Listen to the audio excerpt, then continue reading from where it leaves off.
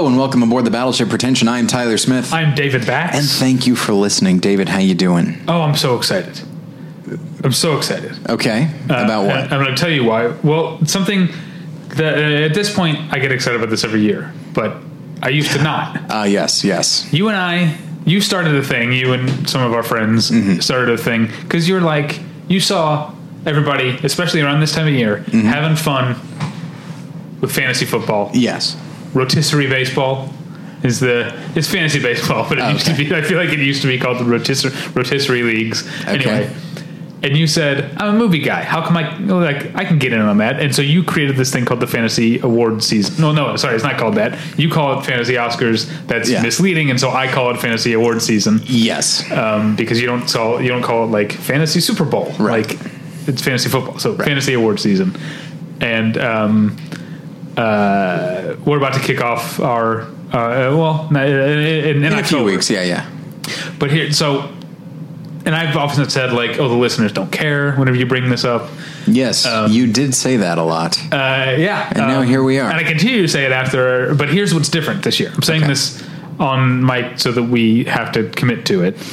You and I have talked, as well as Scott and I have talked for years now about making the rules and the sort of documentation, like spreadsheets and stuff you need that we use for the league available on the website so the listeners can start their own leagues. Yeah. And that will be happening. For a nominal fee. No. That's the joke. It's going to be free. It's going to be free, but it's hopefully going to, drive some traffic to the website. Exactly.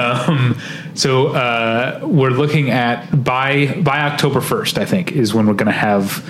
It is currently, as of this recording, it is September 14th. So, we usually do the draft sometime in October. So it is exactly a month away, I believe. The 14th of October. That's our doing draft. it. Yeah. So I wanted to give everybody a heads up that something we've talked about for years is something that you can actually start your own leagues. There'll be, there'll be a page on the website. I'm assuming there'll be a comment section then. Sure. If there's a post, so you can share your fun experiences. And I want to make this more. I want to take this thing that you created and I want to put it out into the world. Well, I didn't create it by myself. It was mostly me, Scott, and friend of the show, Jason Eakin. Right. And then also old friend of the show, Adam Rebataro, was there weighing in, and then we just made fun of him the whole time because that's just how Adam is. Okay, so I wanted to say that on the podcast so that we have to commit to doing it, because you and I and Scott have literally talked about putting this on the website for like 2 years at this point, and we're finally getting it done. Yes. Basically because, little peek behind the curtain, we had some gaffes in putting together the league this year, and so we were like, let's make a formal rules document. Yeah. So we did that, and then we were like, now we have what we needed in place to let the listeners in on the fun. There's nothing like personal frustration to really kick somebody in the ass to do something after several years. So, there will be a new, probably a tab or a link somewhere on the website that I hope will say Fantasy Award Season. That's not up to me. Tyler can call it whatever he wants. But it might just be a lot of words for one tab. I'll say that. Okay. I'll see if I can come up with something. All right. In the meantime, while we're waiting for all those clicks to flow in. Sure. Let's pay some bills. Okay. So, David and listener and guest, but we haven't said your name yet. This episode is brought to you the guest, by Mubi, a curated online cinema that brings its members a hand-picked selection of the best independent, international, and classic films. Every day, Mubi's curators introduce a new title, and you have 30 days to watch it. That means there's always 30 wonderful films to enjoy, all for only $5.99 a month. Plus, when you use their mobile apps, you can download films to watch offline. Okay. So currently available on Mubi, they are featuring a couple of movies, and I think there will be more coming, but as of right now, there's a couple of classic John Carpenter films from the 80s. There's Escape from New York, starring Kurt Russell, and The Fog, featuring, among others, Jamie Lee Curtis, the delightful John Houseman, Hal Holbrook, and Janet Leigh. David, have you seen either of those films? I've seen Escape from New York. You haven't seen The Fog? No. The Fog is kind of, I'm glad that Mubi is featuring it, because The Fog is, it was what John Carpenter did after Halloween, and it seemed like such an odd decision, but also kind of marvelous, because it's a different type of horror. It's very old school, ghost story, you know, Oh, okay. in which the fog rolls in and with it comes like these ghost pirates and stuff who take revenge on. So it's not full of monsters like The Mist. Right. Yes, this is a different thing. And tonally it feels different. It's one of those, I find this is something that happens with a lot of horror people or just genre filmmakers, is that after a while they will make at least one movie that is kind of a throwback to a more innocent time in filmmaking. And so The Fog feels like that to me, and I enjoy it quite a bit. I also like Escape from New York, but I really wanted to talk about The Fog. But yeah, so those two movies and possibly more from John Carpenter will be available at Mubi. And there's also a special offer for listeners of Battleship Pretension. You can try Mubi free for a month. Just go to Mubi.com. That's MUBI.com/battleship to redeem now, or you can go to battleshippretension.com and click on the ad for Mubi on the left-hand side. Yeah, do that one instead. You should do that one. And I want to tell you about tweakedaudio.com. That's where you go for professional quality earbuds in a variety of stylish styles and colorful colors. They look great and they sound great, more importantly. And most importantly, Tyler and I use them each and every day of our lives. So if you want to be cool like me and Tyler, get yourself some tweakedaudio.com earbuds. They're available at a low price over at tweakedaudio.com, which you can also get to using a link on the battleshippretension.com website. But if you use the offer code pretension at checkout, you get 1/3 off that already low price and no shipping charges. So again, if you want to be cool like me and Tyler, go to tweakedaudio.com and use the offer code pretension at checkout. Getting the smile and confidence you've been dreaming about, all from the comfort of your home, isn't a total mystery with Byte clear aligners. Just don't be surprised if all your friends start asking, "What's your secret?" Begin by ordering your at-home impression kit today for only $14.95. Byte clear aligners are doctor-directed and delivered to your door. Treatment costs thousands less than braces, plus they offer flexible financing, accept eligible insurance, and you can pay with your HSA FSA. Get 80% off your impression kit when you use code WONDERY at Byte.com. That's BYTE.com. Start your confidence journey today with Byte. Now, are you ready? Sure. Okay. We're going to bring in our guest, someone that I've been meaning to have on the podcast for years, just talking about this is something that happens at Battleship Pretension. This is how we've been around 10 years, is because it takes us 2 or 3 years to get to the shit we say we're going to do. So someone I've been meaning to have on the podcast for years because it's someone I always look forward to hanging out with at all the local festivals, be it LA Film Fest, Sundance Next Fest, AFI Fest. I think I saw you at AFI Fest this past year. I was actually just thinking about that. I'll tell that story in a second. Actually, I'm going to tell that story now before I bring you in. Okay. Because I told my wife, I was like, oh yeah, so-and-so's going to be on the show. And she was like, have I met him? And I was like, we ran into him at AFI Fest coming up the stairs from the parking garage. And I said, are you here for AFI Fest? And you said, no, I'm here to shop at Hollywood and Highland. It made me laugh really hard. And she still didn't remember you. Had to stop in Sephora. Yeah, I thought that was a funny story. So he's written for IndieWire and RogerEbert.com and currently the Visual Creators Project. Did I get that right? Creators Project, yeah. Okay. Charlie Schmidlin, sorry. Yeah, Schmidlin. I know it's awful. It's a horrible name. I just realized that I've never said it out loud. Like, I've known you for years, and I don't think I've ever said it out loud. I'm used to it, so it's completely fine. Even when they've actually been listed on credits, I've written my name down. It's been misspelled in whatever document comes up. Yeah. So it's fine. But I guess it's. I know how to spell it. Good. I just apparently didn't. I thought I knew how to pronounce it. It just didn't come out right. I just want to make it clear. Schmidlin? Schmidlin, yeah. Schmidlin. All right. Seems simple enough, David. Sorry. I don't know what the problem is. I guess you got to go from like 0 to Schmidlin, I guess, is the thing. I had to do it like on the move. Which, by the way, if you are looking for a title for your autobiography, 0 to Schmidlin is it. Someone recommended Schmidler on the Roof. That's pretty good. That's pretty good. There's that. You should say your Twitter handle. Oh, Schmidlinks at Schmidlinks on Twitter.com. Love it. Speaking of, one of the things that taught me not to read comments online was someone tweeted tweeted at me after a review that like Charlie Schmidlin sounds like something you do to pass the time, and then that was one of 2 or 3 tweets, not about the review at all, just about the name and about how that would correlate to me being an awful person, about having panned this film. God, someday I hope to. So far, I mean, I've very rarely been. And that's not true. I get called on the carpet by comments all the time, but it's not usually my name. Yeah, that's true. I guess people will latch on to whatever horseshit they can when it's like, well, the review is airtight, so what can I do? Oh, they have a name that's different than mine, I guess. Yeah. So there we go. You know what's come up a lot for me recently in terms of commenters talking shit? Yeah, I've noticed. Something that used to happen a while ago and that didn't happen for a while, but now I've gone back to being called a fake feminist a lot. But I realize it's only ever guys who are calling me a fake feminist, so I feel like I'm going to proceed as normal until someone who is an authority calls me a fake feminist. I think I'm good. Well, David, I think I don't know if you noticed this, but probably 2.5 months ago, you just started using the word chicks all the time, which was really weird. So I think people picked up on it. Yeah. What's funny is that we can cut this out if you want, but you when you were a teenager, you said that word a lot. Oh, sure.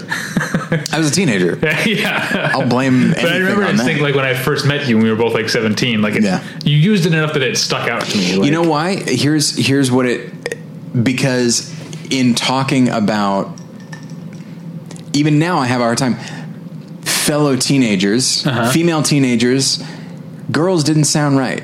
Okay. Women didn't sound right. Sure, you're teenagers, it's not. Yeah, so it's like... But I think girls is fine. So chicks, you're like... I want chicks. Let's go and... Yeah. Let's check out these chicks, man. Yeah. You know what creeps me out? What's that? Is when guys, like... Okay, I understand the word female as like a sort of general term, like an adjective especially. Sure.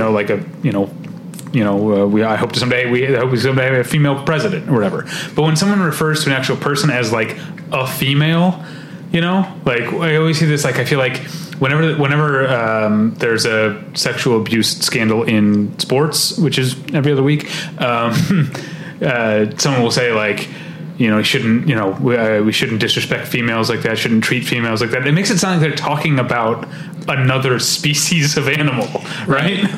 It's a bit clinical. Yeah. I'll say that. And it's, I guess, othering. Sure. That's the word. But I don't know. We're all guys. What the fuck are we? We're all fake feminists here. I don't identify as any kind of feminist, Because as you know, that chick thing should tell you everything. Yeah. Ever since I was a teenager, I don't care for women. So they frighten me, David.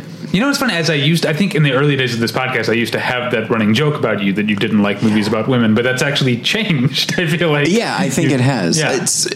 I don't know. Maybe it's because I've been married longer. Sure, and yeah. I see the female perspective more, and it interests me more. So, Charlie, women pro-com? Pro. Okay. Usually, yeah. For the most part, pro. I'd say I'm firmly in the pro camp, yeah. I feel like I wasn't going to get into this right away, but I feel like we're kind of here. Boy. We arrived at it. We're there. Film Twitter has been... a buzz. A buzz. It's been a fucking nightmare this week because of the revelation that Devin Faraci, who stepped down from working at... for Alamo Drafthouse and Birth Movies Death about this time last year, was working for them again, sort of semi-quietly. I don't know. There are more details to that, and there have been a lot of different reactions. I myself have very complex feelings about the issue. Actually, we should say, for full disclosure, Devin was a guest on the show once, but we should also say that neither one of us is friends with him, right? Well, and I wasn't even on the show at the time. That's right. He was a fill-in. So. Yeah. But should we lay out the events of? So here's the timeline for people. If you are living under a Film Twitter rock and you don't know what happened last year, when Devin was tweeting about Donald Trump's pussy grabbing braggadocio, someone stepped forward, a woman that he knew when he, I guess, lived in New York, more than 10 years ago, and said, hey, you did that to me, and then a couple of other sort of accusers came forward and had stories about his harassing behavior, and it sort of, I feel like the keg was full of powder already, because a lot of people, for a lot of very good reasons, if I'm being honest, don't like him. He was a jerk to a lot of people a lot of the time. I don't think I'm out of turn saying that, and it led. I never liked his review of Entrance. I'll tell you that right now. That's definitely like the chief complaint about him, is he didn't give Entrance enough of a chance. Well, you know what? In retrospect, he was kind of shitty and dismissive about Susie Block's name, which is her real name. It wasn't it was the character's name, but it was also her real name. Yeah, and he was making fun of the way she spells her name. Yeah, that seemed kind of mean. How is it spelled? Suziey. My last name is Schmidlin. I have exactly. I have no block with that. And so last year he stepped down from, like I said, Alamo Draft House / Birth Movie Staff. Oh wow! So, back in the Alamo, they did have the birth house. It was a horrifying place. And then just this week, Fantastic Fest is coming up. The program appeared online, and some eagle-eyed readers happened to notice that some of the synopses or blurbs about the movies were credited to him.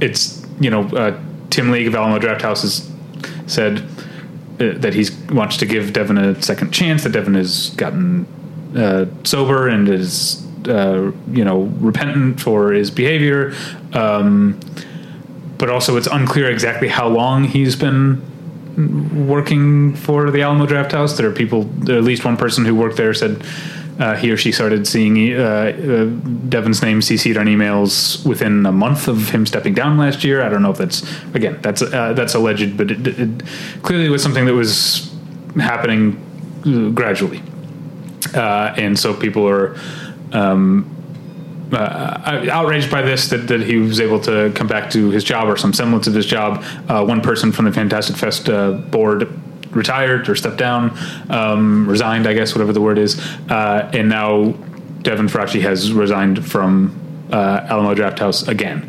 I think that's, without too much editorializing, those are the facts of the story. Am I right? Right. Okay. Thoughts? I have plenty, but clearly I've already talked a lot. Yeah. I mean, just from reading both statements that were presented online, it was really just the initial shock of the fact that Devin had reemerged in a position that was on its way to becoming, unchecked, what he formerly was, on the same tracks, in the same realm, with the same people that he was formerly working with. Okay. That was the initial shock of saying, well, but then the second bit came out of exactly how long this was going on, and there were just a lot of questions in terms of as we were saying, the timeline of this that didn't quite add up. So it was a lack of transparency under the guise of full transparency that got me at first. Yeah. I feel like I've said on the show before that I think that what's what I'm looking for? Rehabilitation, forgiveness, second chances. I think these are really, truly important things. And I think, on the one hand, I wasn't personally wronged by Devin Faraci. I was aghast at what he did. And I understand that people, not only people that he hurt, but also other people who have gone through similar things, or just people like me who sympathize with people who've gone through those things. I understand people might not be as quick to forgive him. I personally would be willing to. I think the way that this happened is real shitty. I almost I want to, until I know otherwise, I want to believe that he has changed. That, as I guess he's been sober since then and all this. So I want to believe that he's changed. I'm almost, in a way, I'm more bothered by Tim League and the Alamo Draft House and how they handled this. I think it shows a lack of respect for the woman he assaulted, who he told her, back a year ago that this was the action he was taking, that Devin was stepping down. I feel like and she has tweeted a lot about how she, much like what I just said, she wants to give second chances, but she feels lied to. I also think it's been disrespectful to a lot of other people who maybe frequent the Alamo Drafthouse or people who work at the Alamo Drafthouse who had a problem with this. I feel like their voices weren't heard in the way that this came back. This was a disaster on Alamo Drafthouse's part. I can't believe they handled this in the way that they did. I don't know, Tyler, you haven't talked yet. What do you think? There's a lot going on here, and it's tough because I have a hard time talking about this sort of thing because it seems gossipy, and I recognize it isn't, but it feels like that to me at times, and so I'm reluctant to weigh in. One thing that I'll say is that it is to me shocking. Not like I'm not like clutching my pearls or anything like that, but it is surprising that it did not occur to Tim League that this would be a problem. Yeah. Or that it did not seem so. Like, it seems to me that if I were in, and this will lead me into saying something else, but if I were in Devin's position and my name carried with it some baggage, it seems to me that you still want to get back in business, and that's understandable. But at the same time, it's like, even if my friend said, we're going to start putting your name on things, but like, let's hold off for a moment. So I feel like, I don't even know, because if you do it that way, where his name isn't on stuff, then it's never going to be a good time, because it always is going to seem underhanded. Well, and that's the thing is like, it's like, you can still write for us and you can still be involved, but let's hold off on putting your name on it until we are making some kind of statement. Because I would rather it happen the other way. Like, let's not. I don't want to bring you back until we feel like we can lead with the statement. Yeah, I think ideally that would be the case. But if you're going to do this, I guess if you're going to do it this way, I guess that's the way to do it. But you just shouldn't do it this way. The other thing that I had the thought of is that, none of the three of us, I'm sorry, this is presumptuous on my part. I was going to say none of the three of us are celebrities. Charlie, I'm sorry. That's correct. You're correct. But, we write about movies online. There are people that know our names, and then there are a lot of people that knew Devin's name.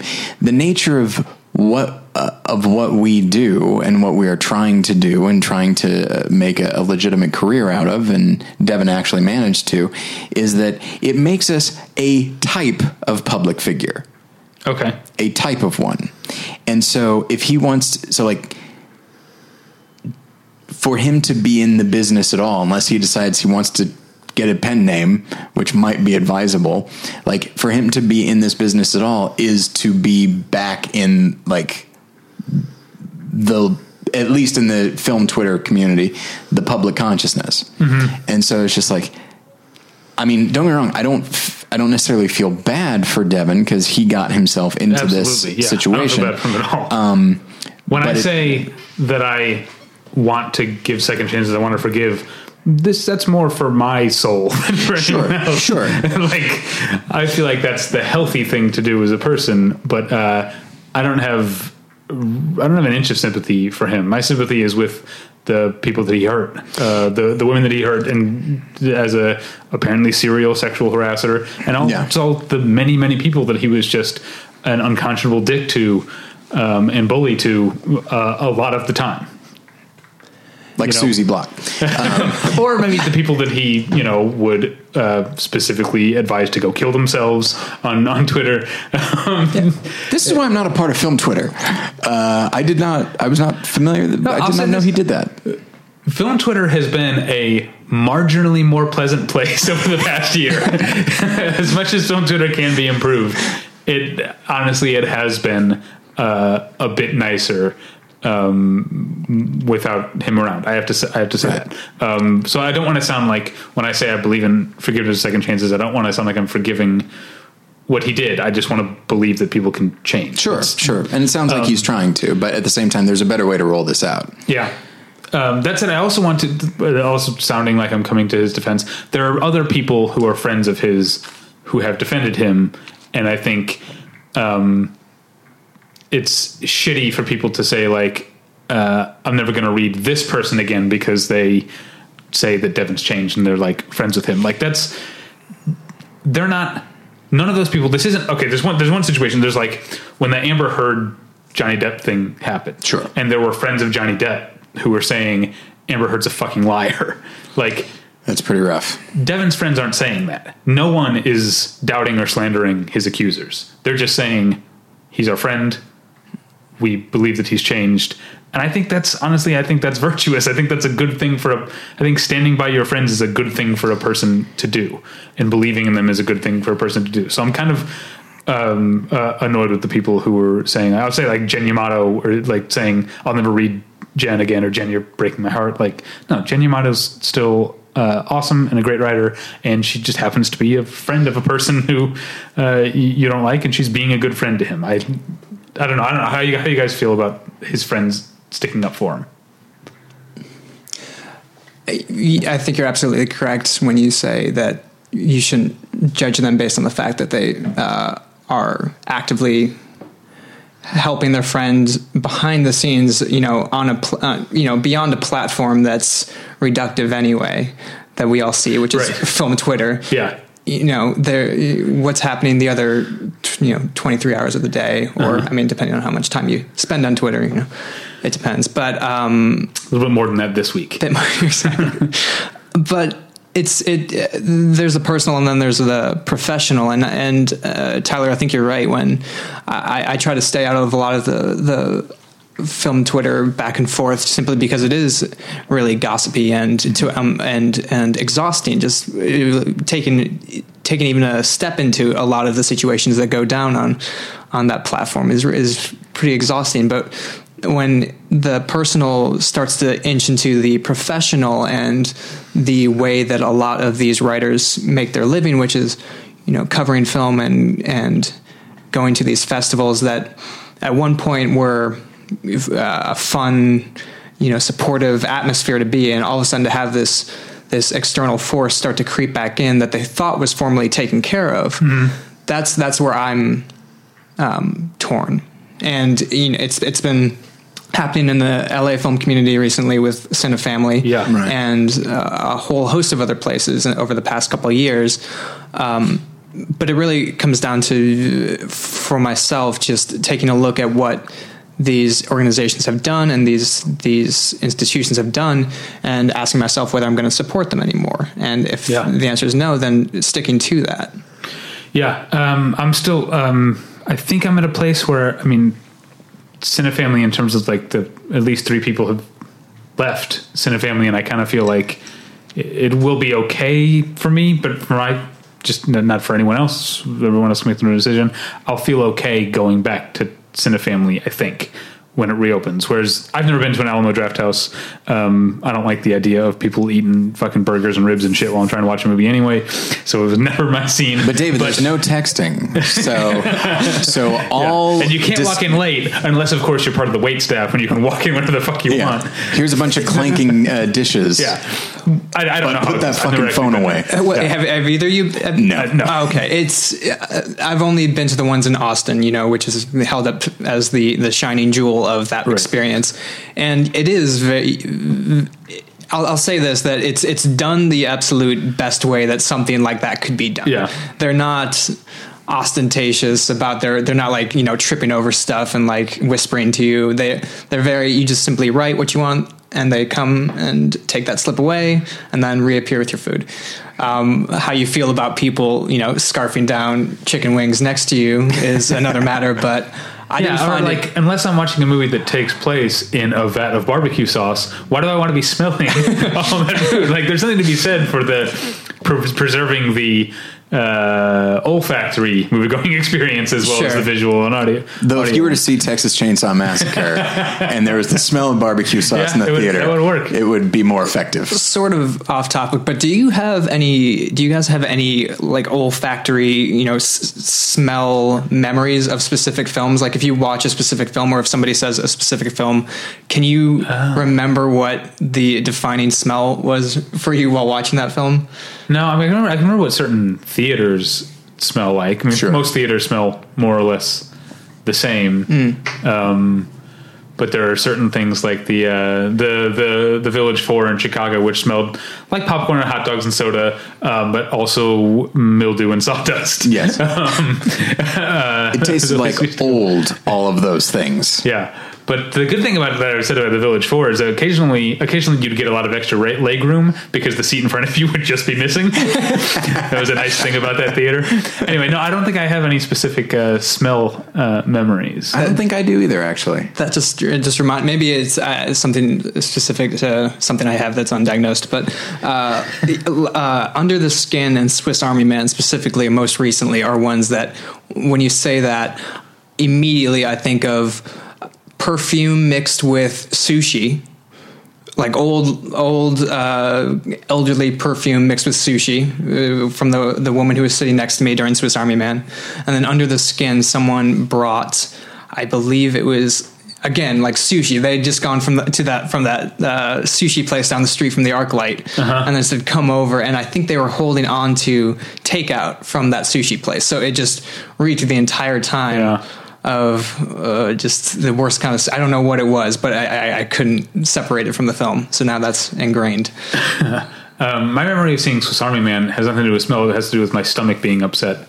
Because I saw it was like my second day at, it was the first Sundance I went to, and it was like 8:30 in the morning. And so I'd only slept a few hours and then had like coffee and like a muffin from a case that had been sitting there probably 2 days. And so I don't know, that sort of upset stomach from just like not having slept enough. Like that's what I remember from, I still loved Swiss Army Man, but I remember being like, I'm not feeling well. Yeah. But back to the subject at hand. Yes. I'm glad you brought up Cinefamily because I wanted to bring up, I think where I was going is in that specific case, like I said, I might feel okay going back there, but I think there does seem to be a larger problem that we need to think about in terms of this community and these sort of theaters and these sort of events like Fantastic Fest coming to feel like a boys club where the men who run things are protecting one another, rallying around one another, and it's, I think, sort of automatically necessarily kind of an alienating message to send to half of the film audience who are women. I think that's something that I've heard. That's a thing I've April Wolf in LA Weekly, or LAweekly.com at least. That was her. What her editorial was about. Like, I want to be able to get lost in a movie, and I keep going to these places that are telling me that I'm, that my safety or my comfort is secondary to the group of the men who run things. And I think that's that's something that I've really been thinking about today. It's something that wouldn't have occurred to me if I didn't, read things like what April Wolf said or what other people have said on Twitter.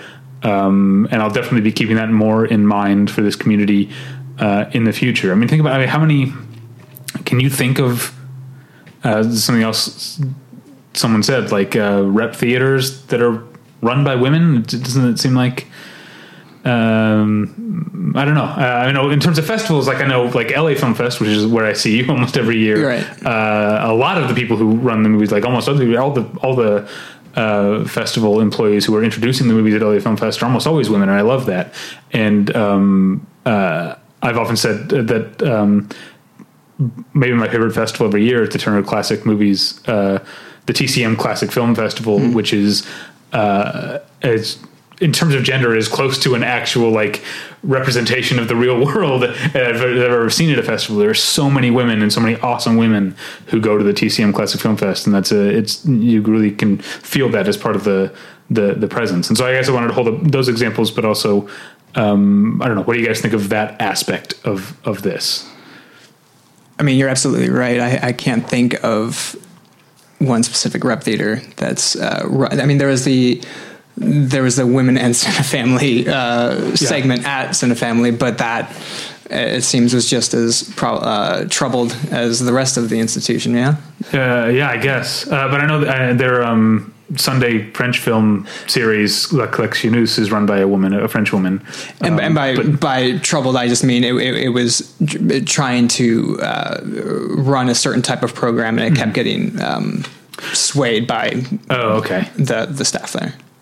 I don't know, Tyler, your thoughts? Well, I'm not. I wish that I'm not that plugged into film Twitter in general, but also like the rep theater scene. Like, I don't really know who's behind it, and I guess I should now. Like, I don't know who runs things. I just know the theaters themselves, and do I like it or do I not? But here's the thing that I've been thinking. I'm not sure if I believe what I'm about to say. Okay. It happens sometimes. We'll hang that caveat out there first. I might be making a larger point about the world at the moment. At some point, civility, like we keep talking about the word forgiveness, which plays into it. At some point, civility needs to win.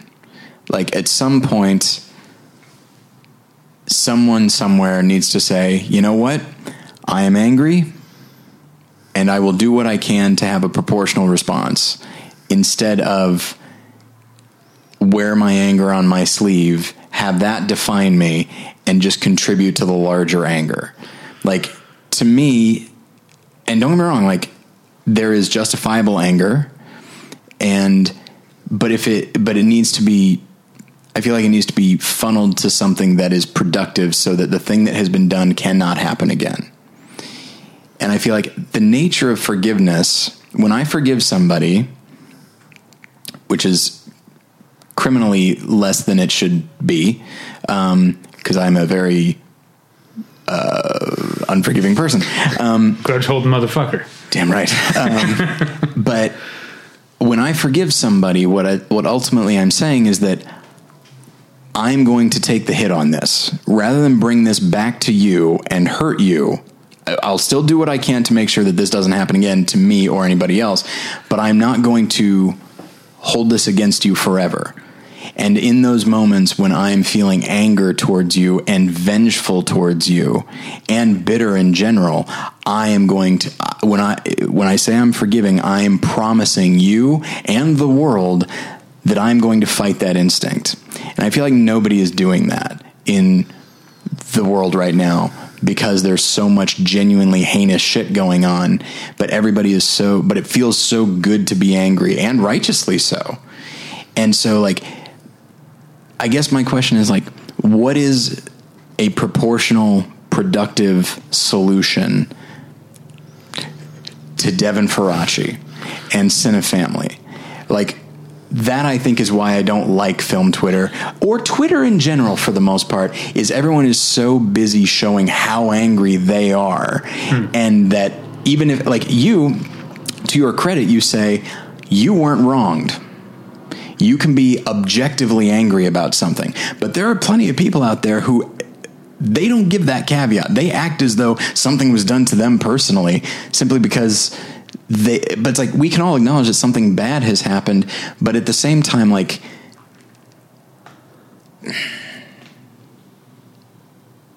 I feel like everyone is so eager to maybe distance themselves from any idea of personal culpability, and how this could have happened. Perhaps something the three of us have done unknowingly has contributed to an environment in which certain things can happen. And so the best way to show that we are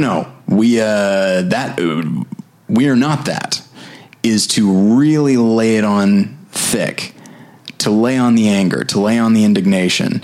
And it's just a thing that I find myself getting exhausted by. I know it's weird, and I know this is very broad, but I feel like anger is a very popular thing right now, and someone somewhere eventually, never the victims, obviously, someone somewhere needs to just be like, I'm committed to not being unnecessarily angry, and work and using that energy to work towards a solution rather than let everyone know how angry I personally am. What thing that we've talked about, though, are you specifically addressing here? Because I don't think, other than people saying, like, you're saying people who have, like, Devin's friends, people are saying, I can't read you anymore. Like, it's stuff like that. And I guess it's stuff like, what have people suggested should be done about Tim? Lots of Devin, lots of things. Okay. Yeah, and so I don't mean to imply nobody has. In the Cinefamily thing, like, it comes down to a lot of, like, policy that either didn't exist or wasn't enforced. Yeah. And that's great. And things like the way that, reporting sexual harassment to your boss is handled, because that's another thing that came out about Tim League is after the thing last year, another employee, the email was made public that he basically said, like, can we keep this between you and me? Like, he said that, and then he had the audacity to end the email. Cheers. Maybe that's just his signature on the email thing. Probably, yes, which I don't like that either in general. But yeah, so I think there are a lot of things. I mean, you're right. You, like, Twitter is what it is, and I think you kind of have to learn how to parse it, I guess, without getting angry. Or if your solution is just to stay off of Twitter and film Twitter in general, that's a solution. But I feel like maybe that's not a solution. Like, people. I just rewatched Spotlight, by the way. Okay. And so much of that came from some people circling the wagons and other people not wanting to see things. And, like, circling the wagons is terrible, and just be like, well, this person has something in common with me. And so in order to show that I'm not guilty, I need to make it seem as though this person is also not guilty. And then we're all fine. And then we can just continue doing things the way we always have. But then there's also people who are just like, this is very uncomfortable and I don't want to know about it. And so, like, my not wanting to be a part of it on Twitter, maybe it's that. Maybe I'm contributing to that. But I'm not sure. But that's the thing. Part of me is like, I don't know what. I know me, and I know that I am also prone to anger and just really dwelling on that anger and letting it make me feel good. Because, like, surely a guilty party would not be this angry, And so it's a flawed thing. It's flawed thinking, by the way. And so, like, I feel like if there are people that are clamoring for solutions and then the solutions are made, I feel like the anger should stop at that point. Like, not stop, but like from the people who are wrong. That's of course not. Of course not. Just saying what I was saying earlier, which is give the rehabilitation a chance. I think it's that. A chance. I think it's that. What do you think, John? This is all very broad. I apologize. What a weird episode for you to be a part of. Perfectly fine. It's a weird time. I think you're right. It's from what I've gathered on Twitter, and I'm kind of, I believe, in the middle of you two in terms of Twitter usage or social media usage in general. I've found that there are people dedicated to finding positive solutions for a lot of this. It just happens offline, and then it's announced, and then Twitter reacts to it, and then entire conversations happen on that. That's not to say that certain movements are started on Twitter. You can count a couple major examples of that in the past couple of years. Oscar So White being the main one. Yes, All Women was another one. Yes, All Women. Yeah. But in terms of these movements happening in a positive direction, I see this. I always say start locally and see what you can do there in terms of positive change, because simply yelling into the void and hoping someone agrees with you, I feel is slightly diminishing. I would start with volunteering at a film organization, finding out how they they work. I've been looking into that with CalArts, with various rep programs around the city. How can my friends and I get involved in terms of shaping the film scene into what we want to, what we'd like to see it be, not just have it turn into the boys club that it's been for so many years. Maybe you can verify this. The Vidiots, is that being trying to be pushed forward? Vidiots is still around? Yeah. I believe there was a groundswell of support to have that emerge as a new voice to kind of take the mantle of all this. But yeah, in terms of solutions and all this, starting locally, I feel is the best opportunity to do so, and seeing how you can change that. That's something that I should probably do as well. But I still think what I said before about policy being changed is what needs to happen. We've seen this. What I talked about with the April Wolf editorial about generally making as many people as possible feel welcome at a film festival or at a rep house. Something that's happened in comic book conventions, not nearly enough at the big one at San Diego Comic-Con, but is having strict policy and posted policy about harassment of cosplayers, because that's something that, I've heard plenty of horror stories firsthand and seen stuff firsthand of people, largely women cosplaying at conventions and being treated like commodities or something less than people, being bossed around essentially by people who just want the picture and aren't treating them as human beings, or making comments like a lot of comic book conventions have taken direct policy action to say, this is our policy on this, it's posted here, if you are found to be in violation of this, you'll be asked to leave, or whatever their policy is. And I think it doesn't seem crazy to think that these rep houses or festivals could have, for both employees and for attendees, policies that make it clear that they're not going to protect or circle the wagons, or as Tyler said, or sweep under the rug these sort of things. And this isn't a film specific or comic book convention specific problem. This is something that's happened a lot at music festivals. I don't know if you heard about there was a festival in Europe that I think went like the Alamo Drafthouse Wonder Woman screenings went this year, where it's all women, because there are a huge number of not just sexual harassment but sexual assaults that happen at rock music festivals. And it's something that is not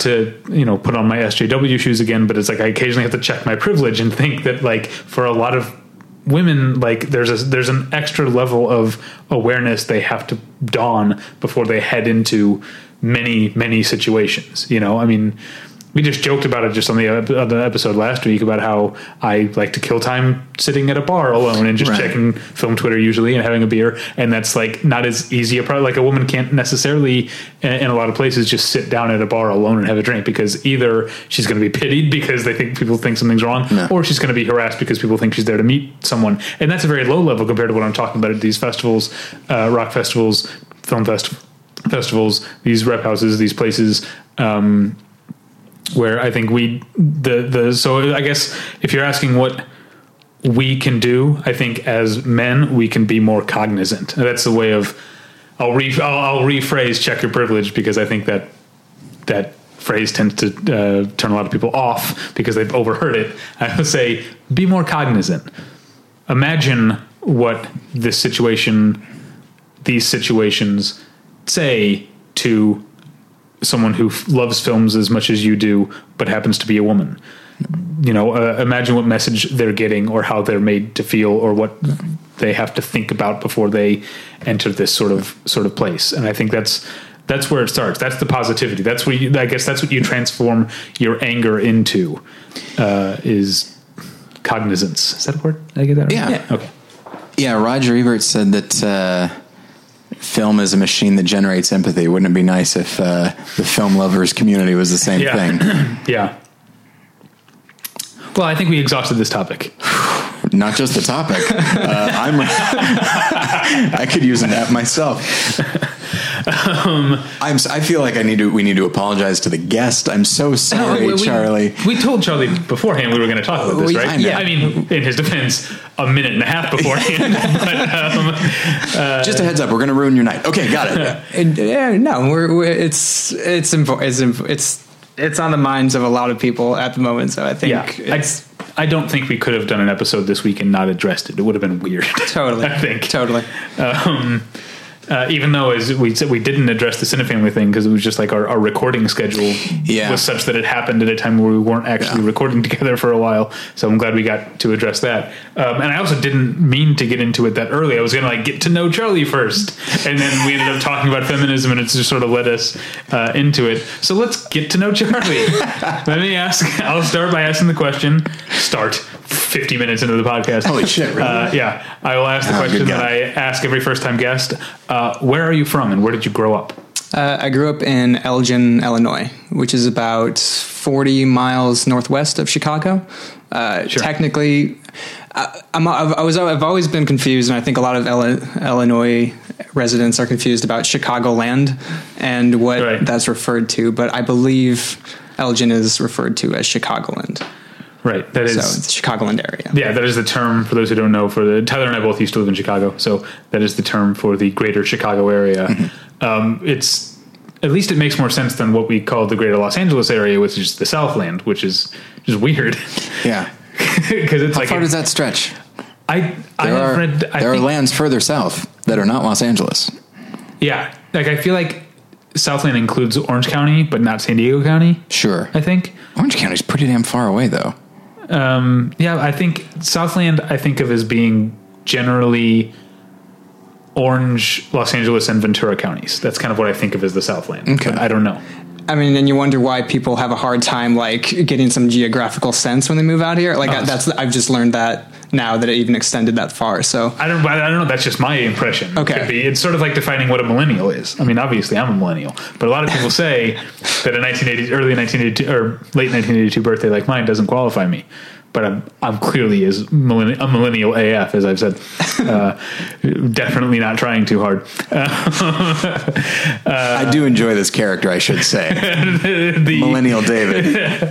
The insistent millennial AF David. The guy desperately clinging to this identity. Let me into the millennial club, please. It's like, no, pay no attention to this white in my beard. He's dabbing nonstop. You can't see, but... Okay, so you grew up in Elgin. I didn't know. I don't think I knew you were from the Chicago area, or did I? Did we talk about this at some point? I think we briefly spoke about Chicago, at a festival after party at some point. I would normally see you for about 10 to 15 minute stretches at a time, just grabbing a festival sponsored beer. Here's what I know about Charlie is that at a film festival, Charlie knows where the parties are. I think. Oh God, is that? Because I don't know. Do you remember when we met? LA Film Fest. Yeah, we had just, I can't remember, we sat next to each other afterwards. We saw a movie called The Young Kieslowski that never really got a release. Not a bad movie, not a great movie either, but not a bad, but early effort from Haley Lou Richardson, who was an up and comer. Anyway, and so we were talking afterwards, and you were like, "So are you going to the after party for the movie?" And I was like, "I don't know about this," and you were like, "Just come with me." And I got up there, and they were like, "Can we see your invitation?" You whipped out your phone and showed you, and I pretended I was looking for an invitation. You did look at the phone. Yeah, that I never got. I just looked long enough to give it to the guy. I was like, just come in. And so that you're embarrassing yourself, sir. Just come in. Yeah, and then I think the next year, what was the movie that you hated with John Hawke? Too late. Okay, yeah. I already had that, and you were vibrating with hatred for this movie, and then you were like, "So you going to the after party?" So this is what I know about Charlie: is he knows where the parties are. Well, yeah, no, that's what festivals are for. You hate a movie with all the fiber of your being, and then immediately just stuff them down and enjoy. Although that after party was cool because John Hawkes did perform a set. Oh, see, I didn't go to that one. Oh, I left. I think because you know why? Because I had taken public transit and I was like, I'm not going to this party and have to like take the bus all the way home at 1:30 in the morning. I'm going to go now. Yeah. I should have gone. Apparently, I should have gone to the party. Yeah. The feelings on the movie aside, that was pretty. Did you just boo him because he was in a movie you didn't like? The collective effort from the rest of his career kind of Fair enough. and I kept my mouth shut. So yeah. You get this one, Hawks. Just one. I remember standing on Wilshire outside of because this is the LACMA. For this screening with you after that movie, and you were like a guy who just like found out that someone had slept with his girlfriend and you wanted to beat him up. Like you were like shaking like, oh, that movie. Oh man. Like I was definitely pacing. Yeah. Have you seen this too? I have not. I'm excited to talk about this. I had heard mostly fine things about Too Late and occasionally positive things.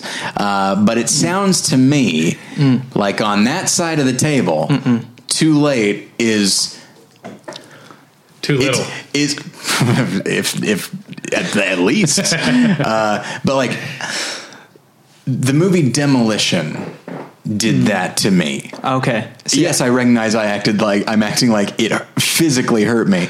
But like every once in a while there's a movie like, fuck this thing. Yeah. Fuck this thing all day long. And it sounds like that's what Too Late was for you. And I don't like to, I don't want to, I put, that was one of the easiest reviews I've ever written just because it just poured out of me. It was simply a case of the entire film not working for me at all. It was at one point during the film, I thought I might have to leave because it was so obnoxiously like I mean, have you ever detailed the first 5 minutes of the movie? I don't remember what are the first it's seared into my memory. It's Ryder Strong wearing a fedora. Then with another guy, they both are playing hitmen.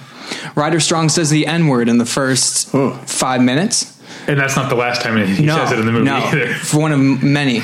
They're walking in Griffith Park, I think. Yeah, it must be. Yeah. Or is it Elysian Park? It might be Elysian Park. I think, yeah, you're right. It's Elysian. They're walking in Elysian talking about hitmen in movies. So right away, you're like, oh, here we go. And then they stumble upon a woman, scantily clad, I believe. And they continue their conversation about movies. And then I believe she gets murdered. And then John Hawkes comes in a convertible. And it's all done in one take, mind you. Well, you mean, not to like praise this movie. I liked it more than you did. But after they leave, she makes a phone call. And then without breaking the shot, the movie, the camera zooms all the way across the park to an apartment building all the way at the other end. And you see John Hawke answer the phone in one shot and have the conversation. Pretty clever. This is the hook of the movie. Mm-hmm. Is that it's like look how long we can hold the camera for. And then here's the like it's and that wasn't praised, by the way. That's I don't hate the movie as much as you do, but I'm not tumescent at the long held takes. Did we ever talk about the third scene of the film? Which you remember this movie way better? Wow, because it's very easy to remember what the scenes were because it's out of chronological order, but they're all one take. Oh, okay, so it's 5 shots. Yeah, 5 shots through the entire movie. Each is 12, however long a MAGA film is. The third section is a part where John Hawkes gets into a car accident, goes to Robert Forster's house, who plays like a mob boss. Yeah, and Jeff Fahey is in it. And Jeff Fahey as well. They're they're talking shop, and fuck this, fuck you. Yeah. And then he Robert Forster has a girlfriend who inexplicably has no pants on. Julianne Moore in Shortcut style. Yeah, Shortcut style. So the entire scene is just following her around with no pants on, just for no reason at all. It was little things like that just slowly infuriated me over the course of however long it was. And then to see so many people afterwards, like there were a few reviews afterwards that simply claimed it was the most brilliant thing they've ever seen. And it was maybe how you felt about Demolition. It's like, did we even see the same film? Thankfully, there weren't that many people that were very positive about Demolition, but the film was very positive about itself. And I had that same thing. I told David afterwards, like, and I think I put it in my review, about halfway through, I saw it at a studio screening, and so I wanted to duck out, call David and say, what's our policy on leaving? Because I want to leave. But it's like, no. They were nice to extend the invitation, so the least I can do is watch the whole movie. Maybe it'll get better. I knew that wasn't going to happen, and it got worse. But yeah, it's that. I think that's the thing with certain films, that there are movies that are terrible, but everyone knows they're terrible. So it's like, okay, so my anger is at least kind of, we're all sharing it, so it doesn't have to just be me. But if it's something that everyone is over the moon about and you hate it, I feel like the hatred is just going to get more deeply rooted, because like, oh no, I got to stand my ground, because there's going to be a lot of people pushing back. Yeah. And what's worse is my feelings have kind of leveled out on it over the past couple of years since, because I work in production as well, and I've worked with a few people who worked on Too Late, and so I've kept my mouth shut, first of all, as soon as they say, oh, I worked on Too Late. But then just in terms of how they put the film together, it's really admirable, and like the sheer technicality of it is really impressive. But it's one of those things where I just question, like, for what? Why did you put all that effort into that? It's a thing that David mentioned. We did a whole episode about long takes, and 9 times out of 10, a long take will take me out of something because I will be able to, I will appreciate the artistry, and it's like, oh shoot, but I'm not. Like, it's meant to be immersive. It's meant to pull you in and not have and have it be this very fluid experience, and not have the artificiality of a cut, which is a very foreign thing to the way we operate in life. You know, from the moment we wake up. Not according to Walter Murch, because cuts. I guess there's blinks. Work like blinks. I guess there's that, but that's the thing, is like.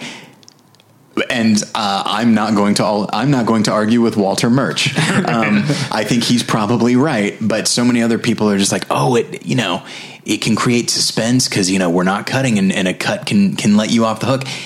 And like I said, 9 times out of 10, it's just like, you are distancing me from this. Like, I'm not on board with either of the long takes in Children of Men. I can appreciate it. But as it happens, these are 2 scenes in a larger movie, and while they are important, they need to also contribute to the larger film and not steal focus, which is what they feel like. They feel like a kid who really wants to steal focus. Right. I think we've talked about this, as you said, we did a whole episode. I think I'm more on board with the Alfonso Cuarón ones, but I'm with you in that if I notice that the camera hasn't cut, I'm out of it. Atonement did that, and Too Late. Like, there's no way to not notice. Yeah. But I will say for a recent movie, Atomic Blonde, I didn't realize until the next day when I saw people talking about it on film Twitter that the stairwell apartment building fight didn't have any. It has, by the way, it has like 5 cuts in it. They're just all hidden. But it didn't even occur to me because I was into it. I don't know. Did you see Atomic Blonde? I haven't yet, but it's that's part of a slate of films where have you seen the promotional material for Atomic Blonde? It was really strange. Like, I actually stopped and took note of it because it doesn't say anything about the movie itself or what people thought of it. It's simply just about the stairwell fight scene and that it's one take and how flawlessly executed it is. It's the entire. It's like a pull quote from maybe like Vulture or somewhere about the stairwell scene. And this is why I don't read press notes ever. Probably smart. Yeah. That's true. I don't remember the last time I actually read through it. It's like, I don't want to know what this guy has to say. Just let the movie say it. The press notes for Leap. There we go. Were printed single-sided. I was like, this is a waste of paper. I'm not going to read this. And then suddenly this thing's like 40 pages long because they had to decided to print it single-sided. Anyway, this is shop talk. So you're from Elgin, Illinois. Yes. Yes, I'm You from grew up in Elgin, or I grew up in Elgin. I grew up there, mostly commuting into Chicago for anything extracurricular, like related or film related. That's where all the theaters were. That's where all my friends were mostly. So what year did you leave Chicago? I left to come here in 2012. Oh, wow. Okay. So you were there when we were there. Obviously, we were there. When did you guys? I was there 01 to 05. You were there 01 to 07. Yeah. Right? Like January 07. But yeah. Oh, okay. Gotcha. Okay. Yeah. So I don't know if you were around. We might have been at some of the same movies. Probably. I mean, I know. I think shit. I just remembered in school I had a best friend named Charlie Schmidlin. Hey, what's up, bud? How's it going? It's going good. Oh boy, what have you been up to? Hating too late, I understand. Hating, just okay. Absolutely, yeah. Okay, incredible. Right. No, I know you guys have. I've heard it mentioned before. I think you've mentioned it to me before. But Facets Multimedia, on Fullerton. That's kind of where I got my start in film and learning about film and criticizing film. They have a film camp there for 14 to 17-year-olds. Oh, cool. And so I enrolled in that. My mom, she caught a flyer and just gave it to me and signed me up, as you would do with like Little League or something. And I just was entered into this thing, and it turned out to be like incredible. Every summer I went for 3 years. You would go learn about like writing about films for an entire summer, and then making them. You learn production stuff, and people would stop in. Like we had Richard Kelly came and did a Q&A, and like Michael Wilmington from the Trib came and spoke. And so we got face to face with time with people who were actually doing it in the Chicagoland area, and becoming aware of how to write about films at the same time. So, yeah, I get a lot of love for that place. Yeah, I loved Facets, even though their Cinematheque wasn't the most comfortable place to watch a movie. Yeah. Oh no, everything's made of wood. And I think we saw the Werkmeister harmonies there on New Year's Eve because we're party animals, and that movie's like 2 hours and 40 minutes long or something like that. I'm so sorry, but it was a great movie. I also saw That Obscure Object of Desire, the Louis Buñuel film there. I saw The Slaughter Rule, sure, Smith Brothers movie there. Probably some other stuff. Dude, I mean, and I didn't know this until I just about left, but they have a video store attached to the building as well, and it's one of the only places you can get VHS. You can actually rent VHS tapes anymore. Really? They're completely out of stock elsewhere. That was where I kind of got most of my and they stocked a bunch of foreign titles and international titles like Region 2, Region 3 VHS and DVDs as well. So it was really good in exposing myself to that stuff as well. I think the video store where I worked in Chicago, I want to say it's like a massage parlor now or something. Oh, it's gone. Yeah, it's gone. You can look it up on Google Maps. Nationwide Video at Belmont and Clark. It's all very sad. Do you remember the radio advertisement for that? It was a sex shop at Belmont and Clark that they would always advertise. Do you remember what I'm talking about? I mean, I don't remember a sex shop at Belmont and Clark. It was like it sticks in the brain just because it was always like a really gruff like ICP voice level voice that would come on and be like, so and so, get your chains, and like heavy metal music playing, and then Belmont and Clark. Was it The Alley? That's it. Yeah, The Alley. Yeah, The Alley. I see. I don't think The Alley is like a hot topic that's like. It was like it's like the Virgin Megastore of Hot Topics, but then it's also like a mom and pop Hot Topic at the same time, right? Yeah, I remember The Alley now. Yeah. It was an okay place. Yeah, I didn't think of it as a sex shop, but I guess you're right. Like it had all that stuff. Yeah. For a minute, I thought like, oh, maybe he's talking about the Baskin Robbins. I mean the Dunkin' Donuts Baskin Robbins that was across the street from my video store. That's right. All day, I worked at a video store for like 4 years, 3.5 years. All day long, every day, people would get their cars booted there because there's Belmont and Clark is a very popular shopping district, especially for like, well, at the time, I think it's pretty gentrified now, and not that it wasn't then, but at the time it was more like kids who were going to the alley, like suburban kids who were coming in to buy like their studded belts and shit that they'd wear. Yeah, for my fellow millennials. Yeah. You know how we do it. But now, these were, they'd come in from the suburbs. There'd be no place to park at Belmont and Clark. They're going to the alley or some other place like that. They'd be like, oh, there's a parking lot at the Dunkin' Donuts. Let's just park there, run into the alley. Dunkin' Donuts was on point on that. Nope. They booted cars all day, every day. I swear they probably made more money from booting cars than they did from selling donuts and coffee. I feel like that's a rite of passage of going to coming in from the suburbs, you know, like, and going to a show at the Metro or something, seeing the McDonald's right there and being like, that seems like a good bet. And then coming out to find it nowhere around and having to get that, having to eat that $400 fee. Yeah.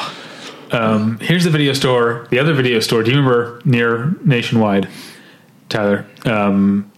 A video store. It was a video rental store that only rented sports videos. So it was like tapes of like NBA finals or whatever. But here's the thing. No one ever went in there and their selection never changed. And it turned out that it was like a front. Like, our friend Frank, friend of the show, Frank, Feel My Wrath McGrath, television editor galore. He filled me on the whole story a while ago about it. They got busted for like, that I guess they specialized in other kinds of videos that are not necessarily legal to have. And that was in the back. But I remember they had like a standee of Michael Jordan that was probably from the 93 Bulls and probably had been there since 93 because it was so faded. And And then you just like cast the standee to the side and there was like a switch or something that you expect the wall would come probably, back. Yeah. So that's what I remember about Belmont and Clark. This has been fun. I know we're not done yet, but it's nice to think about that time in my life. So you moved out here in 2012. I did, yeah. And from what it sounds like, you were telling me that something that really helped you make the transition from Chicago to Los Angeles. I feel like you're fishing for something. We're a couple of podcasts. One of them being Battleship Pretension. We helped you just get your life in order. You know what you are right now, Tyler? You're like, as we talked on the show before, the DVD for A Beautiful Mind. And I said, if you buy the DVD for The Beautiful Mind, now obviously the cover has like pull quotes and stuff, but then you open it up and the DVD itself has like four stars and like all these things. And I'm like, you've already like quit drilling. You've hit oil. I purchased the DVD. I don't stop. And that's what you're doing right now. Everyone who is hearing this has already made the decision to listen to an hour and 11 minutes of Battleship Pretension. What I am saying is that listeners, you too could someday be on the show if you actually achieve something, as our guest today has. But it's very exciting. Look, it's always very humbling to meet a fan, someone whose life I have changed. You're welcome, I guess, is what I'm saying. And it's always good to be reunited with a grade school. Absolutely. Oh wow, we're going even further back. That's great. Yeah. But yeah, so 2012, and then so you said you're in production. Like, did you jump into production immediately, or is that? No, I started in Chicago. I was a PA on Transformers 3, as most of the city of Chicago was. I feel like there's like a Big Chill-esque reunion coming up pretty soon between like PA. Like we all had I think there were about 150 of us. Hired on that show, and we were all given a bright yellow shirt, and we were called Canaries, and we were basically hired to stand on street intersections while they were filming like a mile away because they were doing lots of aerial stuff. Wow. And so we would just sit there all day, like groups of 5 of us, and chat, and then eventually we'd hear over the walkie, okay, it's time to come back, and then we come back, and that was the extent of our when we were there. The movie that everyone worked on was Road to Perdition. That was the big movie that shot in Chicago, like probably junior year of college. That's about right. And then I think a lot of people after I left, after we both left, I guess a lot of people we knew from film school worked on The Dark Knight. Yeah. Contagion 2 is the other big one that came through town. fun fact, the hospital where Matt Damon receives the news that Gwyneth Paltrow has died is in Elgin. That was my hospital that I would go to since a young age. So I knew, actually, I tried to get on that film simply by using my knowledge of Sherman Hospital, the hospital where it was being staged. So there was a production set up, and I'm like, I'll try to maybe see if I can get on this. And I just went through the back entrance, and I just walked onto set, and I saw someone who looked like, AD or someone. I just walked up to him and said, "Hello, do you have any open positions?" And they're like, what? And they quickly ushered me away. But it was fun to infiltrate for a day. That's awesome. I would have probably just hung out. Yeah, try to get some crowd service. That's a sad thing that you just said. Just I wasn't going to eat that day, so might as well try to steal some food from Hollywood. I had a friend that I was a PA with, I'm not going to say his name, that was a PA with, and he would talk about, like, he had been a PA for so long that he felt so comfortable that if there were someone who was shooting, if he was like in Hollywood or Chinatown, wherever, and he was like going past a set where people were shooting, he would just walk up to the craft service truck and like get lunch or whatever, because he felt like, and he would just get away with it because no one. If you do it with confidence, that could be said for most things out here. Just as you did with the Young Kieslowski after party. Yeah. As long as you know that you've got the RSVP invite maybe in your inbox, you're set. Yeah. They'll get you in. Or maybe that was pity. I can't quite tell from the guard's point of view. It's always a possibility. It's been. I love when I'm not going to I don't know what the statute of limitations is on crashing parties, but I've crashed multiple parties on studio lots when I've been there for screenings. It's something because I'm a guy who tends to wear like a sport coat, right? And if I'm wearing a sport coat and confident, I can just walk just unbutton like one or two. Very Hollywood. Wow, such a thing has never occurred to me to do. Yeah, it's happened. One time I think I got caught, but I think the person didn't care because I like walked up to what I thought was the open bar, and it turned out you like when you went into this party, you were given like tokens for a certain number of drinks, and I was like, oh, and then the one who was running it was like, oh, you forgot to get your tokens, huh? And just handed me a bunch of. I think she knew exactly what I was doing, but she was like, there's more beer here than there are people. That let them have a beer. I think she was trying to put the moves on you. That's my thought. You just reminded me of a story when I was still in Chicago and we were trying to get into the industry. One of the ways was Nightmare on Elm Street. The remake was filming in town as well in Elgin, and they were having auditions for extras at this Chicago Studio City or whatever, that little area that they had. And we went and parked to audition, and as we're walking to the soundstage where these auditions were held, this PA with like a hamburger style, headset just peeks out of the stage and points at us and goes, "Are you here for the Dog and Pony Show?" And then he was about to usher us in, and there was a split second where I think my friend even started to say, yeah, but then my more responsible friend who was with us said, "No, we're here for the auditions." And he's like, "Oh, that building over there." But like once in a while I will think about what would have happened if we had said, yeah, of course. I think that's just like a life philosophy. If someone asks you if you're there for the Dog and Pony Show, you say yes. Yeah. Yes. It's a lower stakes version of that line from Ghostbusters. If someone asks you if you're a god or if you're going to the Dog and Pony Show, you just say yes. Yeah. So that's been my philosophy ever since. So how do you, we should probably have an eye towards wrapping up, but do you like Los Angeles? I fall in and out of love with it. Okay. Yeah. I've quickly realized it's a city of people who are ready to go at any point of time, and they often do, for work and just for permanent, reasons. And I mean, I've done the same either for work or just to go back to Chicago or elsewhere. I do like it. Once I've gotten the hang of things and, established kind of a friend base here and gotten to know the area, it's been great. Yeah. I don't know. So, go ahead. I don't know if you had anything to say about Los Angeles. No. I was going to move into I love it, movies that you love. It takes a while I think, as I've said before, it's a city that's an acquired taste, but I like it. I do think it's the city itself, and I know I've said it before on the show, is that I love it because of the tremendous opportunities that it has afforded me through the podcast and that kind of thing. The city itself is fine, but Chicago is the best place I've ever lived, like hands down. I know you're St. Louis, so you can't say that, but well, no, I'm Los Angeles more than St. Louis at this point. I love visiting. I love going home and visiting St. Louis, but Los Angeles is awesome.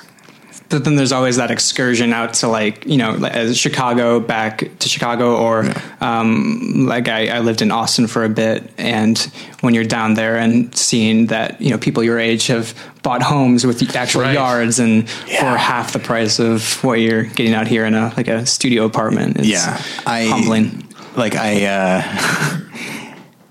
So we are in a house that we've only been living in. My wife and I have only been living in for about 6 weeks, and it was pricey, but we got a good price on it. And then on Facebook, a friend said, "Hey, I'm selling my house in I think it was in Kansas. I'm selling my house for this much," and it was a giant house that was a quarter of the price of this house. And I was like, maybe I could just sell this place and buy a town in Kansas, because we could live, all three of us could live like kings in the Midwest, I feel like. Yeah. I have a friend out here who lives in a 1-bedroom apartment out here. He owns 2 homes in Missouri and rents them. Wow. And that's a huge part of his income. And with that, he barely affords his rent. Okay, you were going to ask about favorite movies. Yeah, or just because you write about movies, you clearly can occasionally feel passionately, at least negatively, about movies.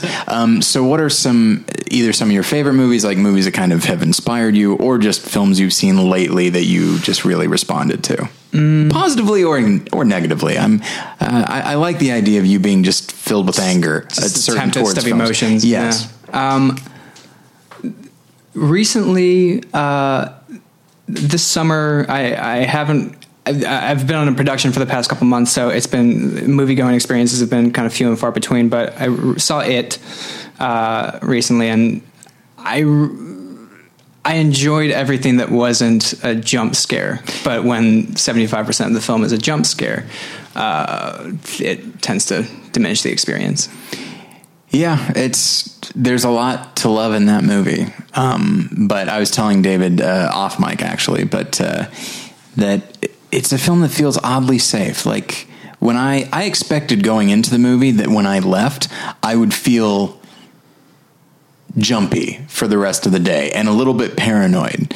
The thing that I have said in the past is that I think I might have said it last week, that I have this little test where it's like, I know that if I were to look out the window right now, I'm not going to see Michael Myers staring at me.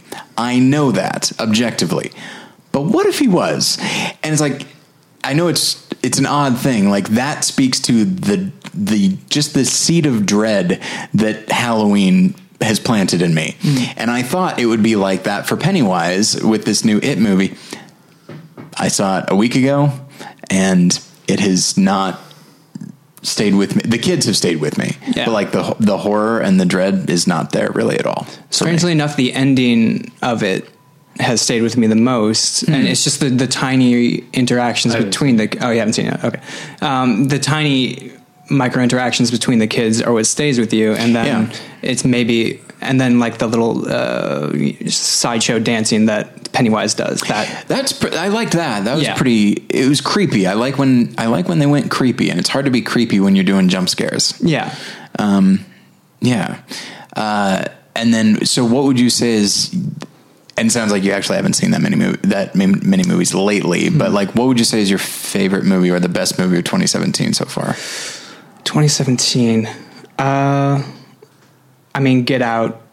Yeah. Obviously, that was February, right? Yeah. Around there. That's very high up on the list. Which I still haven't seen. I was waiting. I was waiting for my wife, and then it turns out she saw it 2 months ago. So it's like, oh, okay, I guess I'll just watch it on my own then. Yeah. So, which I still haven't, unfortunately. I mean, that's a good one. Yeah, it's so timely and so the way it so deftly, as we were talking about with it, there are instances in Get Out that there are jump scares in it, but it is the interactions that are really deftly woven into just a deep-seated terror. Just the fact that you were saying it's not out there, but what if it was? Yeah. That question is in the minds of anybody who enters a situation with their girlfriend's parents and wonders what they're thinking. You know, they probably aren't thinking that, but what if they are? Yeah. Can I tell you a much more, I guess, superficial thing that I love about Get Out? Sure. Because I have a pet peeve in movies whenever someone is like being held against their will or, whatever, has been kidnapped and they have a chance to get away. I hate when we were talking off mic about Berlin Syndrome. She does this with the screwdriver. I hate when they wound their captor and try to get away. And then of course the person just comes after them. Mm-hmm. What I love about Get Out is when he realizes what's going on and he gets the chance, he fucking goes for the kill. And I love that. That was so like cathartic for me. That's what I always want movie characters to do. Yeah. I feel like it's been long enough. I know you haven't seen it. Right. And that's not a huge spoiler, but I feel like I can celebrate that part of the movie now. We aren't spoiling what's being killed and by whom. So there we go. Right. Yeah. That's, yeah. But is it a bear? Does he kill a bear? It turns into the gray. Oh, okay. Yeah. Yeah, I know that's not nearly as serious as the thing you were talking about, but I really like that part of Get Out. Yeah, the way, I mean, Jordan Peele, I mean, they in Key and Peele, they would do that in every sketch, find a way to subvert and completely know what you're talking about or what you're thinking with some sort of convention, and then just cut to the chase of the opposite of what you thought. They have a really deceptive way of working that way, and that's totally transported over to Get Out in a way that I love.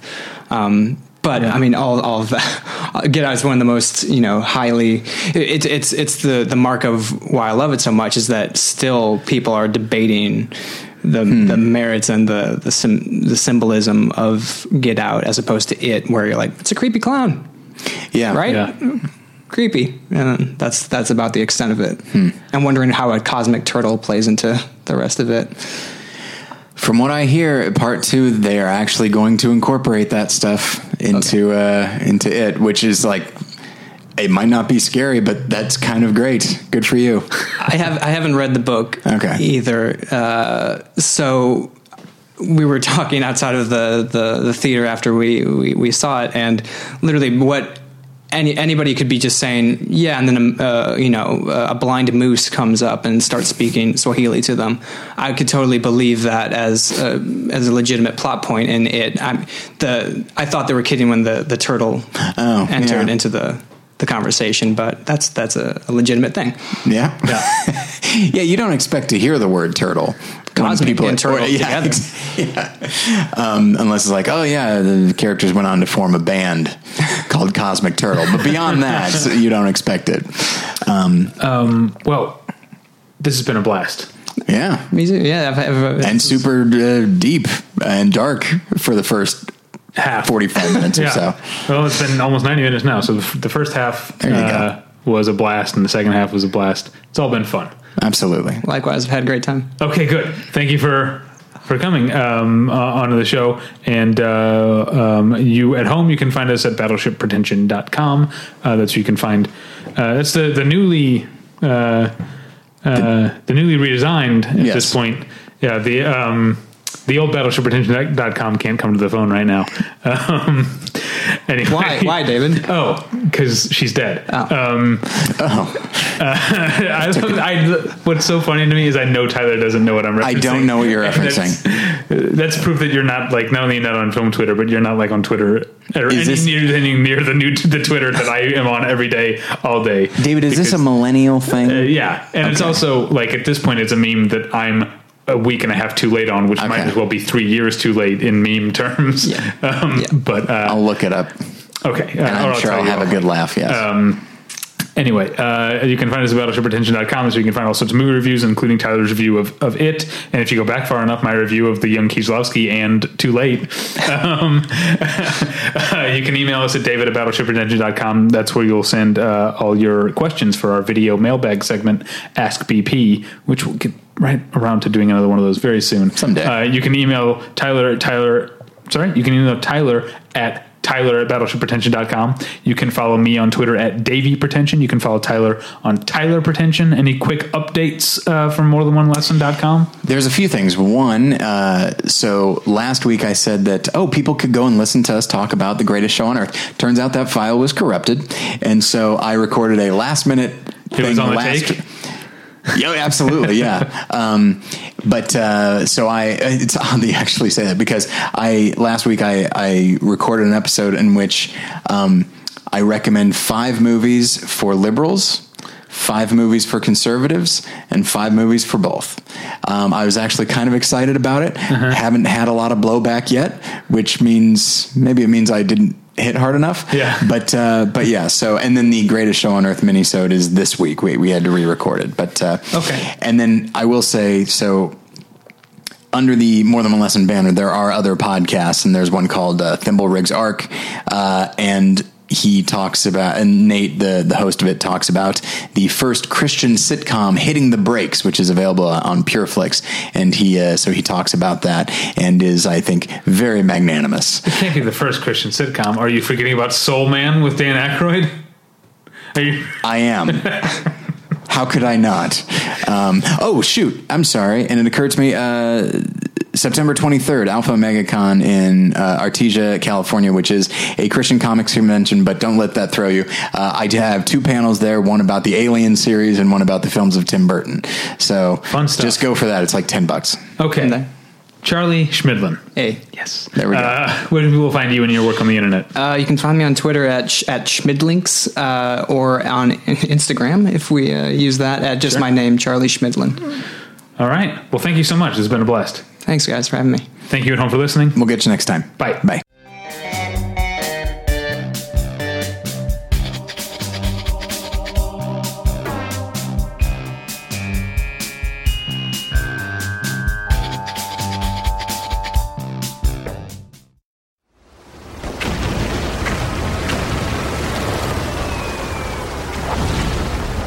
This program is a proud member of the Battleship Pretension Fleet.